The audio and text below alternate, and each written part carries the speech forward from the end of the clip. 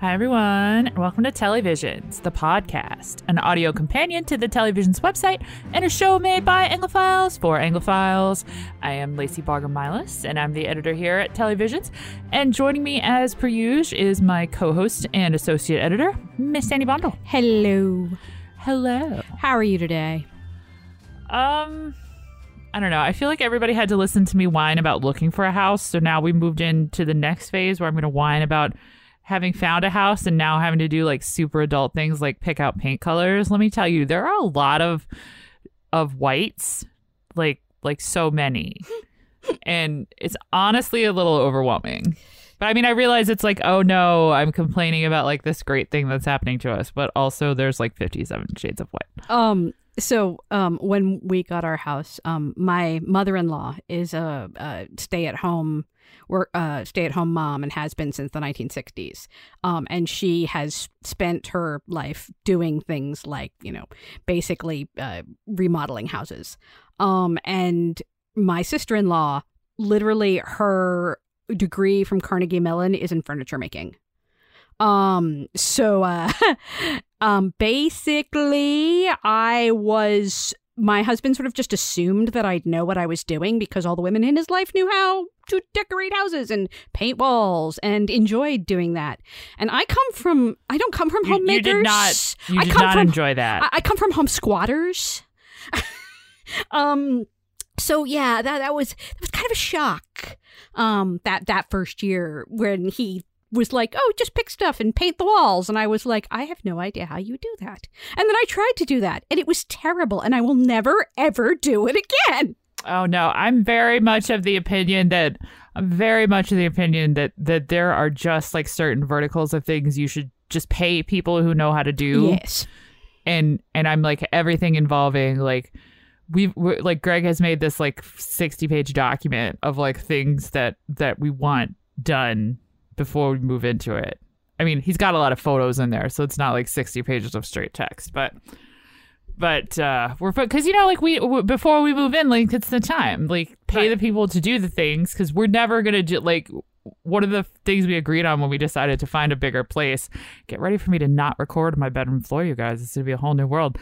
But was that we didn't want like a fixer-upper. We didn't want a project. Neither of us are terribly crafty people. So we're just like, let's pay the people who know what they're doing and do that. Yeah, see, because Rob comes from homemakers, he does not like worry about, he has no fear of doing things like, I don't know, exploratory surgery on a living room ceiling. No.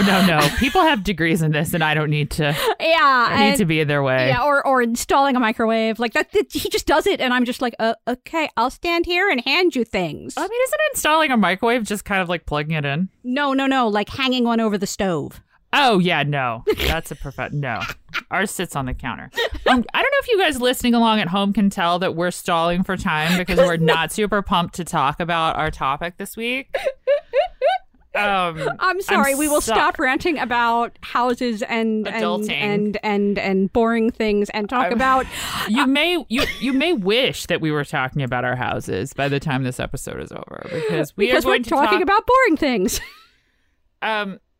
Well, I'll be less angry talking about paint colors, but we're going to talk about, girding my proverbial loins here, The Time Traveler's Wife, the new prestige HBO adaptation of the best-selling book from the early 2000s, whose author's name I will butcher if I try to say, but you will know it when you see it.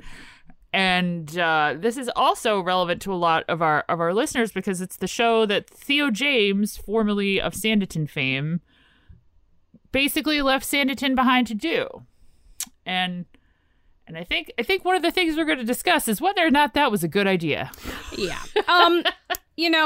Someone pointed out, I don't remember who now. So basically, The Time Traveler's Wife, for those who have never read the book and not seen the series, is not the weird movie with Rachel McAdams and I think Eric Bana. Yep.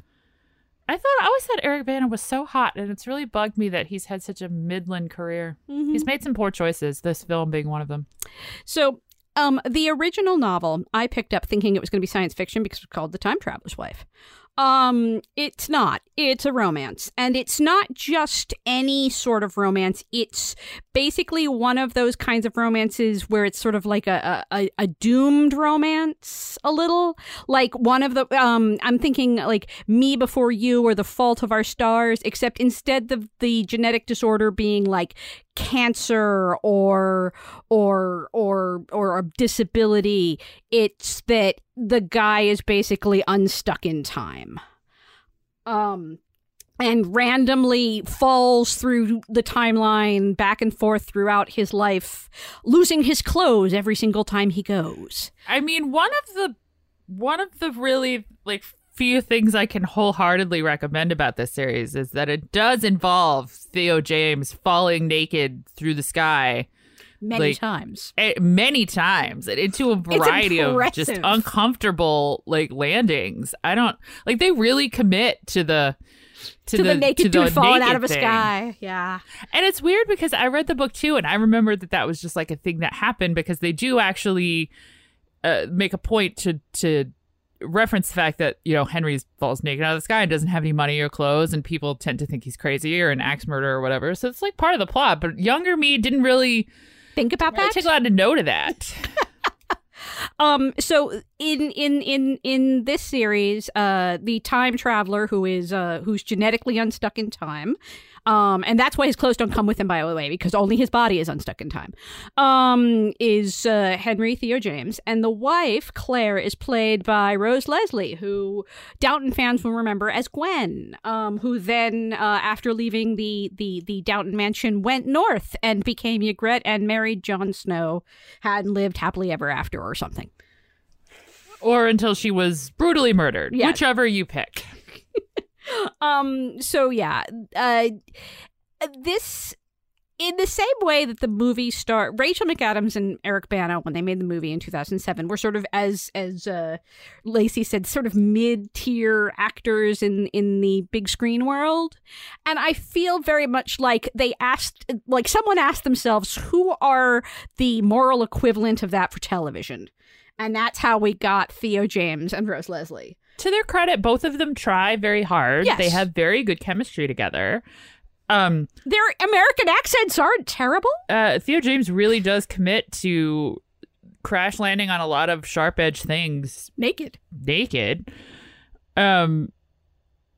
I think the problem is not in the performers. Let's put it that way. No, I would definitely say that, you know, like one of the things I actually really appreciate about it, is how much Rose Leslie manages to make each age very recognizable the moment you look at it. Like it's not, in a lot of these things, like they would sort of like change the hair or change the outfit, and that would tell you exactly when you are, and you're supposed to, you know, sort of the same way that This Is Us tracks timelines by facial hair.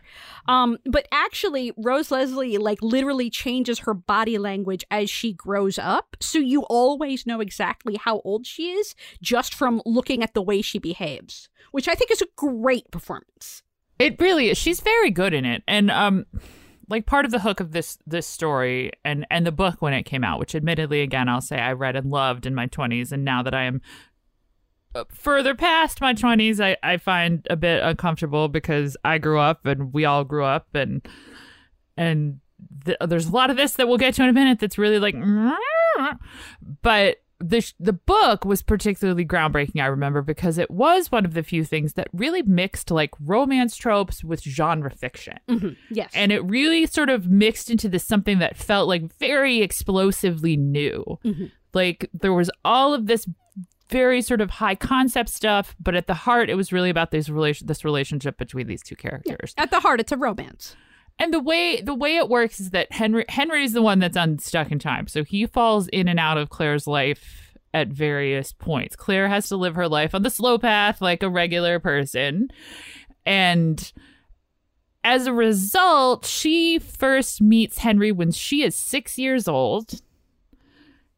And it does not get any less creepy after that. But eventually, like he falls in and out of her life at all sorts of times. So he meets her when she's 6. He meets her when she's 18. He meets her when she's 16.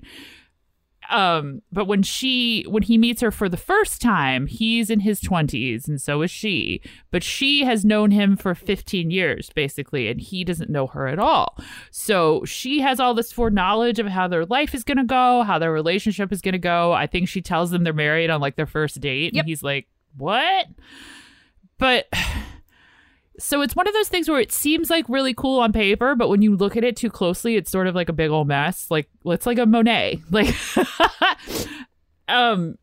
because when you start thinking about all of the implications of this, it gets really uncomfortable really quickly, not just from an age of consent kind of thing, which is definitely something we should talk about in a minute, but the whole idea of like free will, it tries to have it both ways when it comes to like free will and agency, like that these things are going to happen because they're basically fated to happen because but you are not, like, your agency is not taken away from you, but these are always the choices you are going to make.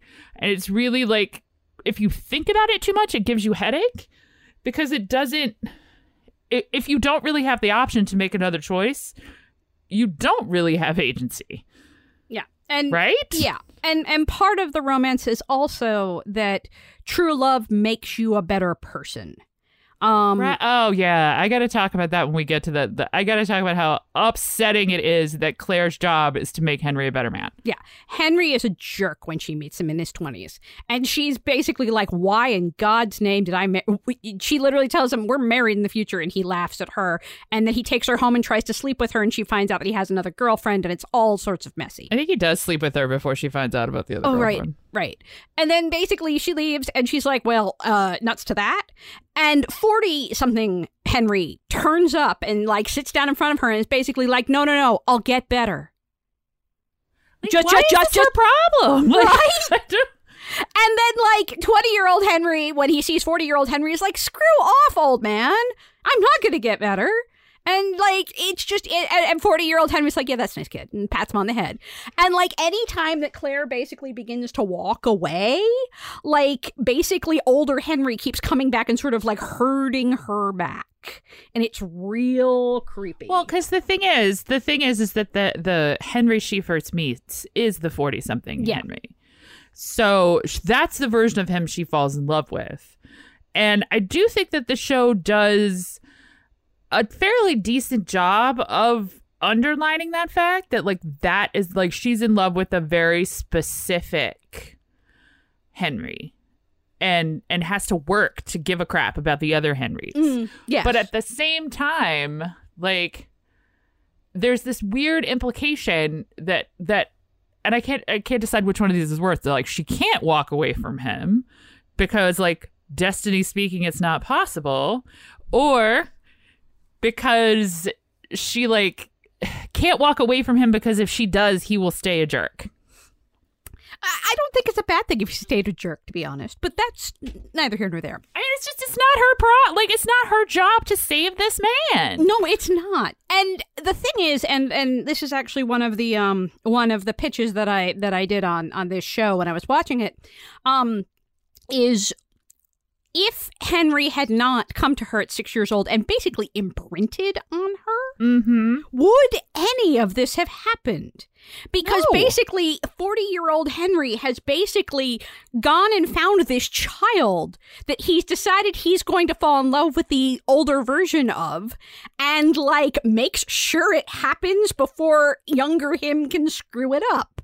And it's just very uncomfortable. Yes, very uncomfortable. You know, also because the thing that's weird to me is that there are moments where the show is very aware of this. Like, the show uses the word imprint several times, and it talks about, like, Claire literally has some lines about how she has formed her entire personality and her entire conception of what it means to love someone around this man. And that's somehow as far as the show ever goes with it. Like, it sort of says that a little bit, but then it's like, whatever. But it doesn't actually want to dig into that because that would actually unravel the ball.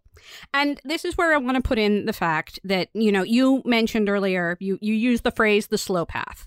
And any Doctor Who nerd who has watched the reboot knows that is a... Or the long way round. That's what he says in the 50th. Basically, these are references that come from Doctor Who. And they come from a very specific writer, Steve Moffat. One of Steve Moffat's first real hit episodes was called The Girl in the Fireplace, where basically a historical figure meets the Doctor who keeps popping out through her fireplace, and she has to take the slow path, and he keeps appearing and disappearing through her fireplace all through her life, and she doesn't know why. And then in the 50th, there's another sort of same sort of the 50th anniversary episode. There's the same sort of idea of that there's this person who's stuck on the timeline, living time in linear order, while the Doctor comes in and out and doesn't live on the timeline in the same way. And I bring this up. I was just referring to the line about going home the long way around. Oh, right. But I bring this up because Steve Moffat is the writer, adapter, and showrunner on this project. It was him who actually went to the author and said, I have been obsessed with your book since I first read it. The Girl in the Fireplace was actually inspired by it. I would really like to do this. And she gave him permission to make a TV series, and it became like the hot property that everyone went after in 2018. Because Doctor Who was a huge hit. They thought that, taking the movie didn't do so well because it was just a movie. But, if you have 6 episodes, you don't have to cut things. Therefore, that's very much the streaming sort of way of thinking that they're better than movies. So basically, when I sat down, I knew that this was, the guy who had basically helmed Doctor Who from season 5 to season 10 and did all the Matt Smith stuff and Amy Pond and Rory and River Song. And I knew that's what I was sitting down to watch. And I sat down to watch it, and I started to say to myself, wait, I've seen this show. I saw it in 2011 in Doctor Who season 5. Like, it really does feel like... it feels very much like it's not just The Girl in the Fireplace that was inspired by this. Like, I feel like his whole, like, Doctor Who, Amy Pond, River Song stuff, I can't tell if it was inspired by The Time Traveler's Wife or if he borrowed from it to do The Time Traveler's Wife, but I really feel like they're uncomfortably close. I think anybody who's watched a lot of Stephen Moffat's work knows that he has a lot of types and tropes and things that show up in his work repeatedly. The fact that basically, if you look through his work, like Missy is Madame Kevorkian, is Keeley Hawes' character in that Judoon Jail episode, like. And this is another theme that keeps coming up. The sort of, literally, Amy Pond's nickname was the girl who waited. Mm-hmm. And the Doctor imprints on her when she's young and then comes back. And she waits her entire youth for this man to come back to her. And he has such a profound impact on the woman she becomes that you can't necessarily, you can't really separate. You can't separate the idea of like who she would have been without that. And it's very similar to this. And Rose Leslie's character, Claire, when she talks to Henry and she's like, we marry in the future, and she pulls out a book full of dates. Oh my gosh, it looks like River Song's journal. Right? Like, I was almost expecting for her to go, I can't show you this, spoilers. Like, I was literally expecting a River Song moment. And it didn't actually happen, thank heavens, but it was. I've seen this. I get that.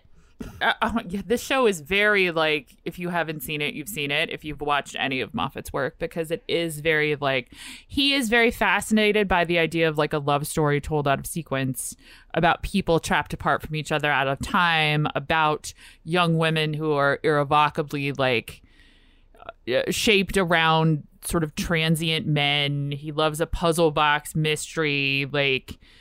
It's just like basically the story is his World Series, and which explains why he was been obsessed with this book since it came out.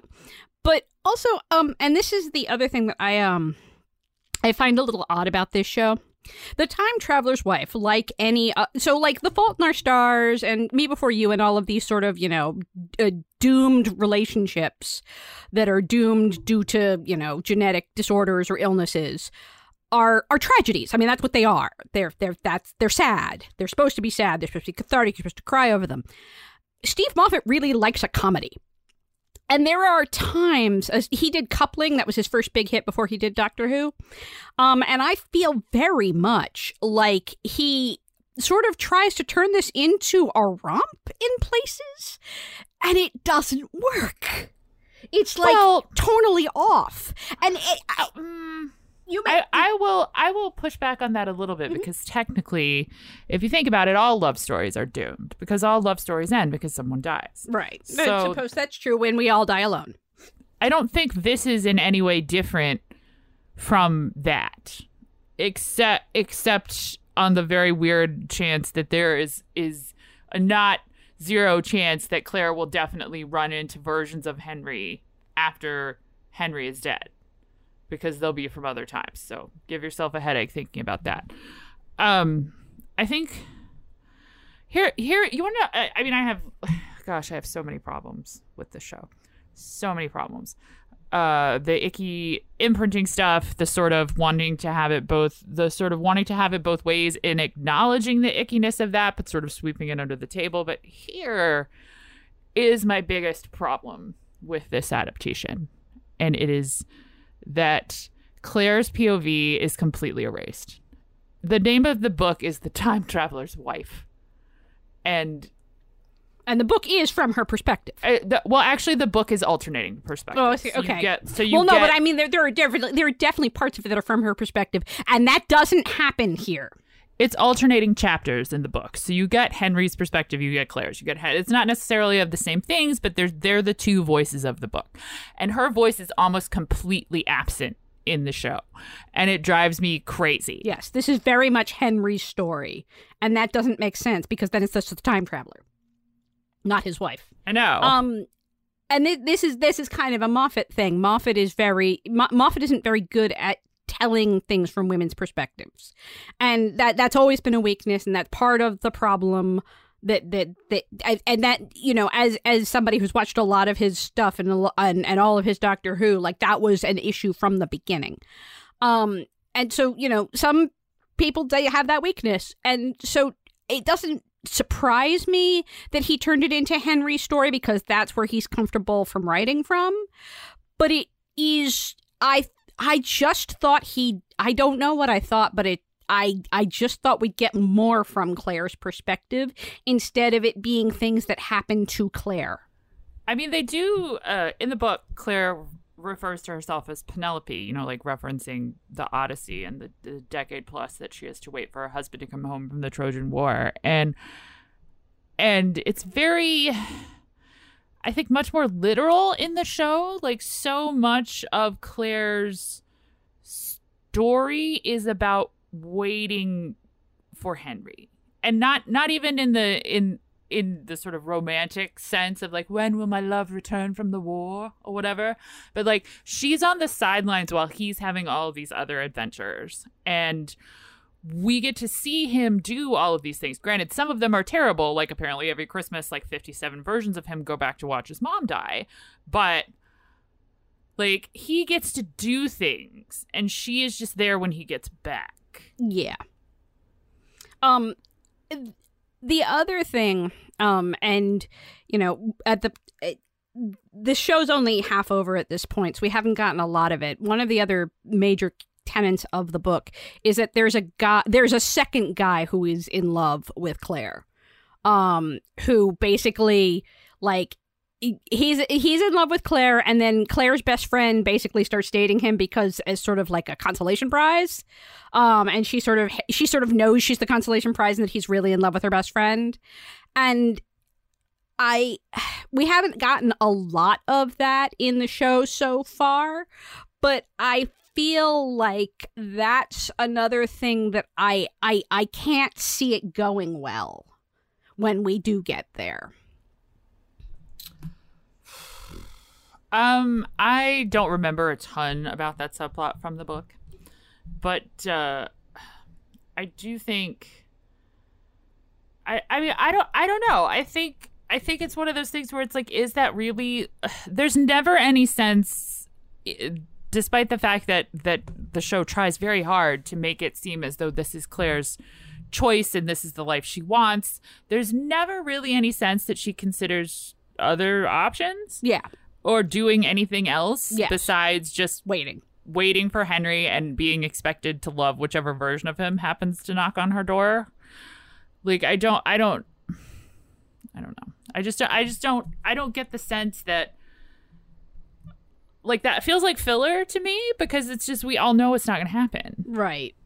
And I think that's part of the problem, is that in the book, the first time I read it, there seemed to be a chance that she might choose differently. And here, it definitely doesn't feel like already, even before, like, that has really rolled in. I also have just issues with, I mean, the book in general also just has issues around sex and consent. One of the things I remember about the book is that I just think as a society, we have become, like, better about a lot of the things that this book deals in. Like, we've become more aware of a lot of things. The big romantic scene where they have sex for the first time, she's 18 and he's in his 40s. It is her birthday. Right. It is her birthday. He has sex with her as a birthday present when she's 18. And I know that, like, one of the other things about the book that I remember so explicitly is how much it was about Chicago and Michigan and Illinois and that area and very much being of a time and place, which is something that I feel the show sort of lost. And I know that, you know, this area, like, 18 is beyond the age of consent. I think it's like 17 or 16 in some of these states. So this is not what I want from my television. I don't want to be, like, debating the age of consent in the state that it's set in. And I don't think that, I think when, you know, I think back to the 1990s, which I love telling younger people was a totally different time, and how, like, I don't know if you remember this, but Jerry Seinfeld, when at the height of Seinfeld, was dating a high schooler. Oh. And it was like that. Like the real Jerry Seinfeld or on the show? No, the real Jerry Seinfeld. And it was like on the cover of People magazine. And it was treated like completely normal. And I feel like that nowadays that would not. And I feel like there's just some Lolita stuff in this book that at that time in our society, it was still not, it wouldn't be eyebrow raising the way it is today. And I feel like the show knows that, but it doesn't want to actually change it either. I know. I can't decide if I would feel better or worse if the show just ignored it. You know what I mean? Mm-hmm. Like, not ignored it happening, but I feel like it does try to lampshade how kind of squicky it is. Mm-hmm. And I don't know to what end they're doing that, because they don't actually, like, we don't see Claire, like, really wrestling with that. Like, there's one scene where she's really furious about what is apparently, like, her lack of control over her own life, which I think is completely fair and justified. And, like, Henry's answer is like, well, you still get to make choices. That's just, these are what the choices will be. And that's, like, the end of it. And like I said, I don't think I would have liked it any better if the show hadn't acknowledged all of these sort of uncomfortable gray areas of the story it's telling. But I'm also like, why bother if you're not going to actually do anything with it? Yeah. And I think this is just one of those things where, like, the show doesn't want to change what's there, but it's aware that this part is dated, and so it just figures if it sort of, like, underlines it and puts a smiley face next to it, it's done its job. But the thing is that the show is very willing to change things. It's just it adds several things that make things a lot worse, actually. Well, okay, so in the book there is one of the things that Claire is very set on, that I remember, is that she doesn't want to have sex with anybody else because she knows Henry is coming. And there's a scene where there's a guy there's a guy in high school who really wants to sleep with her, and she basically rejects him because she's like, no, I'm waiting for Henry. And it is not explicitly stated that this guy actually like rapes her, but it is suggested that he doesn't take it well, and that that something icky kind of happens. I have no memory of that from the book at all, because when I was watching the show and the equivalent thing happens in the show, I was like, I threw something because I was like, I can't believe that out of everything else going on in this show, we need to insert some rape. It is 2022. Yeah. And the thing is, I think this is a matter of perspective. Like, I think when I read that, I sort of glossed over it. And, like, because it wasn't made explicit. I literally have a copy of this book in my hallway. I should have gone and got it before we started recording. But because we can't, because there are, in the same way that we know that these things are dated, rather than stick with the glossing, they spell it out. And that doesn't work. Because then suddenly you have to actually deal with it. I mean, am I insane? I do not remember her finding out she marries Henry because he gets angry at the guy who attacked her. I think he defends her, but I don't think it's the same. It's never spelled out in quite that way, and it certainly isn't nearly that uncomfortable. So many things about this show are uncomfortable. Can we talk about how Henry's dad finds out? Oh my God.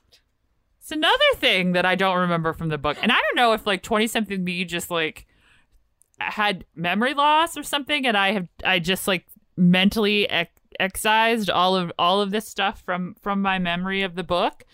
But I do not remember two different versions of Henry hooking up, shall we say? Yeah, that I don't remember from the book. That is not, I'm pretty sure that is a complete addition.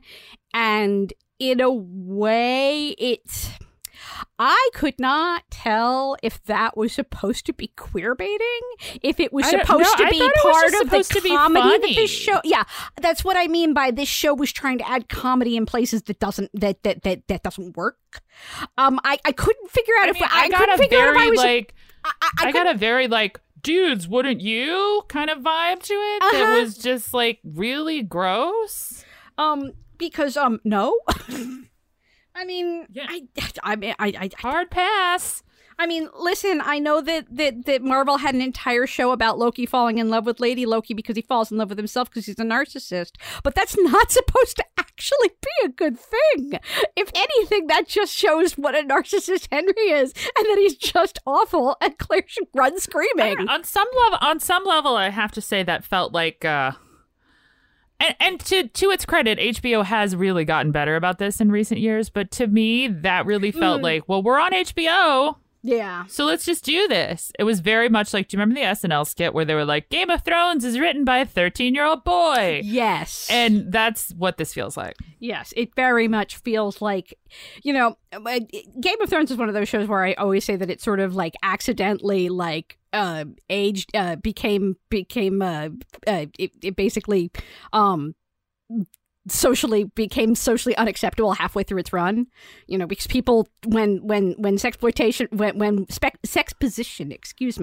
first came out. The moment was when Sansa got raped. That's when it happened. Oh yes, no, I absolutely agree.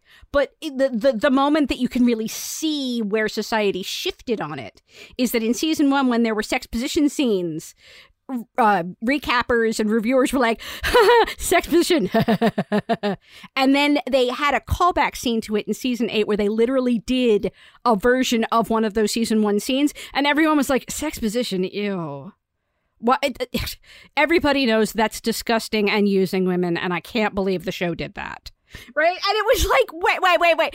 And some of these were the same publications, to be clear. So yeah. I feel like that is one of those more tone-deaf moments where it's trying to be funny and it's trying to add sex in places that don't work. And that's what I meant by I feel like this was trying to rom-com it up. and make it funny when it's not funny. And like there's scenes that are supposed to be like there's one scene where they basically drop into a car and they find themselves going the wrong way on the highway, and it's supposed to be funny and it's not. And there's this happened several times where I literally put a question mark. Am I supposed to be laughing? Because I wasn't. You know what else I think is weird is the show sort of wants to treat Henry's impending death, which it's very clear about from the beginning that Henry does not live a full life. Let's put it that way. And the show seems to want to try to make it like into this weird mystery of like what happens to Henry. And yeah, it's not a puzzle. This is not a puzzle box. No. This is a romance. Like I don't the scene where like he suddenly one of the weird things about like his time traveling is like he can leave pieces of I don't even remember how this is supposed to work exactly, but he essentially like part of his body gets left behind. And what? Like, yeah. I don't need that. Yeah. I don't know, because like the thing is that it's not like this is a reversible problem. Like in the show's own internal logic, like things happen because they happen, and we all are going to make the same choices no matter whether we try not to or not.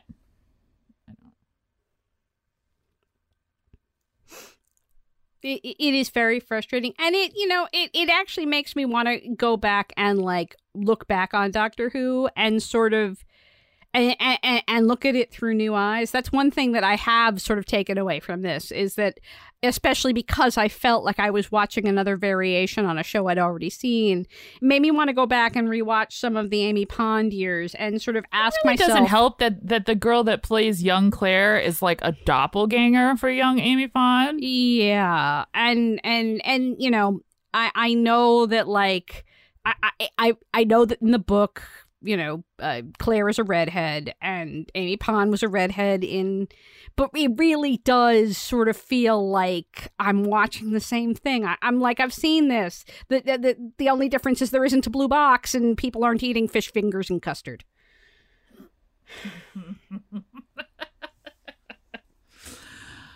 I'm not sure, given where we are in the world and with everything, that there is a version of the show that could have made me happy.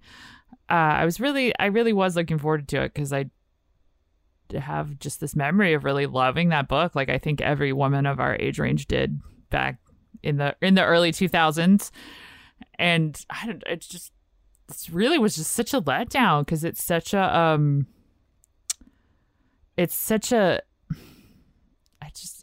just so disappointing. Like the cast is so great. It's so like they spent money on this. Oh yeah, they did.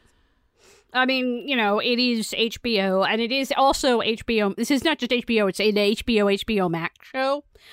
These which are a little bit on the which are not really. I feel we'll get more of those going forward, but that means that it's sort of meant to be something that people will be streaming, in years to come. It's not supposed to be like regular, like Game of Thrones when it first came out was just an HBO show, and they didn't imagine people streaming it endlessly like 15 years later. And I feel like this is more supposed to be something where it's streaming 15 years later. It's very much a limited series in its way. It's supposed to be like, is it a limited series though? Yes. I'm so glad you said no. It's not. I will tell you, I was so mad when I was watching these screeners because, sorry, this is like a teeny spoiler alert because you guys have, like, I think only 3 episodes have aired, and yes. I did a full season review, so I've watched all 6. This series does not have the original book ending. It does not even feel like it comes to a complete stop. I will bet you $100 right now on air in this moment that they are angling for a season 2 for this, and it has blown my mind, and I'm furious.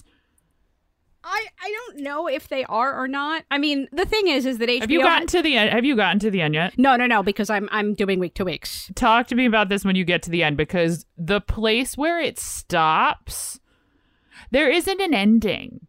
It just stops. That's very disturbing to me. So that's why I'm like, they want a season 2 for this, because it's so prestige, it's so expensive and lush, and the cast is recognizable. I don't know how it's performing in the ratings. I don't think it got super great reviews.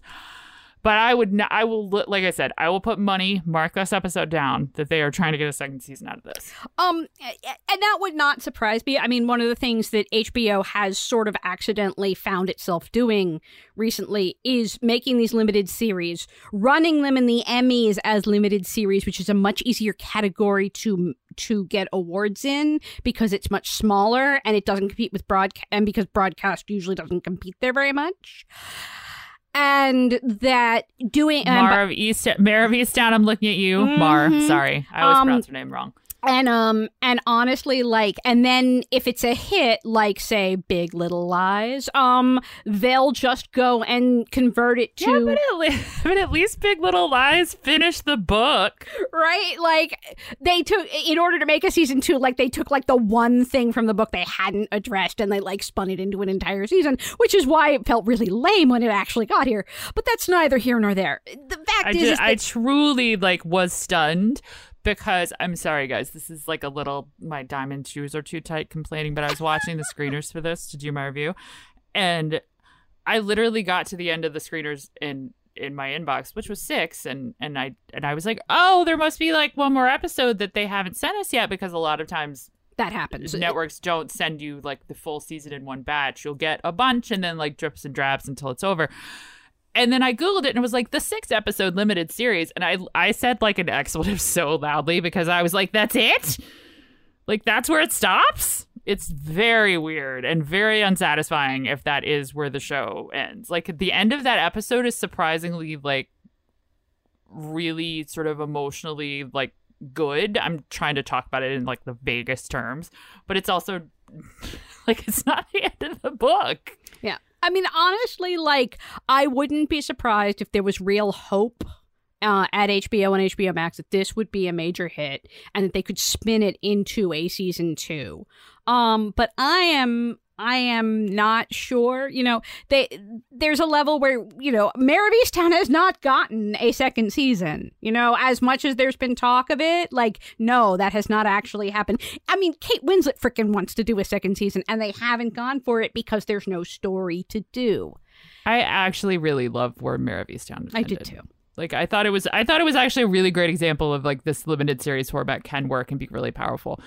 We're going to talk about this again, probably not on the show, but at least in our text when you get to the end of this, because I need your thoughts when you get there.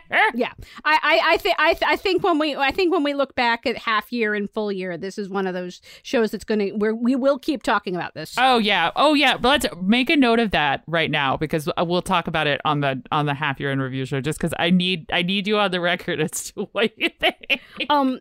But even though I have not seen the ending, it would not surprise me if, having seen multiple HBO shows find a second season because they've become hits, that Moffat may have made some choices in writing to keep some stuff back just in case. That would not surprise me. In fact, that would just not surprise me in general on shows that are being made on HBO right now that are expected to be hits.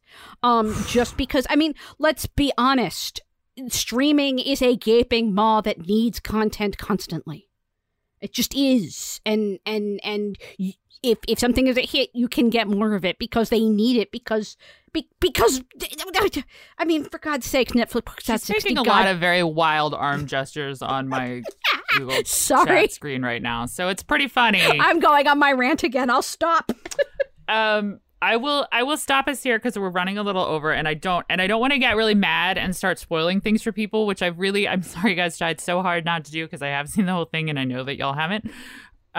Which is why I don't normally watch things in advance because I'm really bad at it. But we will touch base back on this at our half year in review episode in a couple of weeks because I really want to know how you feel about the ending. And if you guys out there listening in the dark would like to talk to me about your time traveler's wife feelings, I would actually really love to hear them, because if you really liked it, I would love to know why. Because sometimes I'm like, I get a little stuck in my hatred of things, and other than Theo James being very hot, which I will fully admit to, I wish he'd stayed on Sanditon.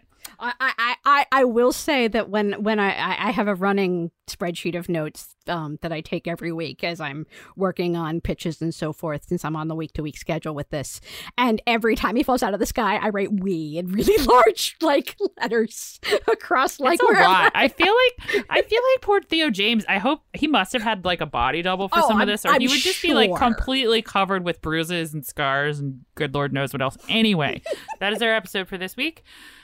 We will come back to this naked Theo James business later. And Andy, tell the people where you live on the internet. You can find me at Annie Bundle on Twitter. You can find me at Miss Annie Bundle on Facebook. You can find pictures of my very fuzzy cats and and their very fuzzy butts at Annie Bundle on Instagram. I am a staff writer at Elite Daily, and I am the associate editor here at Televisions, and I also freelance around the web. So, if you want to know what I wrote this week, just go to my Twitter and follow me there, because I retweet all my bylines. Huzzah. I am Lacey MB on Twitter. That is LACYMB. And like Annie, I write a lot here at Televisions and around the entertainment web. But I too always tweet my bylines. Lots of T sounds today. I'm struggling. So give me a follow. You'll get all the cat pictures there too. Or at their Insta, which is Baker and Hammer. And if you're just like, whatever, I don't want any of that, you can get all of our British content as the site and the pod are on social media at Televisions blog, all one word on Facebook, Telly_Visions on Twitter, and our podcast can be heard on YouTube at WETA's YouTube channel, which is WETA PBS. If you have thoughts to share, we would love to hear them. We are televisions at WETA.org. If you just want to read more things, we are at televisions.org. And while you're there, please click on that donate button up top to help us keep doing what we're doing and making all this content for your ears and eyeballs and brains and stuff. Speaking of stuff, your donation will also get you access to PBS Passport, where you can watch all manner of things this summer, including a bunch of Passport exclusives that you can basically binge before they air, including Cobra Season 2, Annika. There'll be early access to the new season of Grantchester once it premieres. Endeavor, all of Endeavor episodes. Endeavor. There's a lot. Yeah. There's a lot happening this summer, so stick with us while we talk all about it. On a bit of a somber note, it has been a hard couple of weeks here in America and around the world, and I don't know. Guys. Hug somebody you love. Tell them you love them. Please stay as safe as you can out there and be good to each other, because Lord knows we all need it right now. Thanks for listening, and we'll see you next week.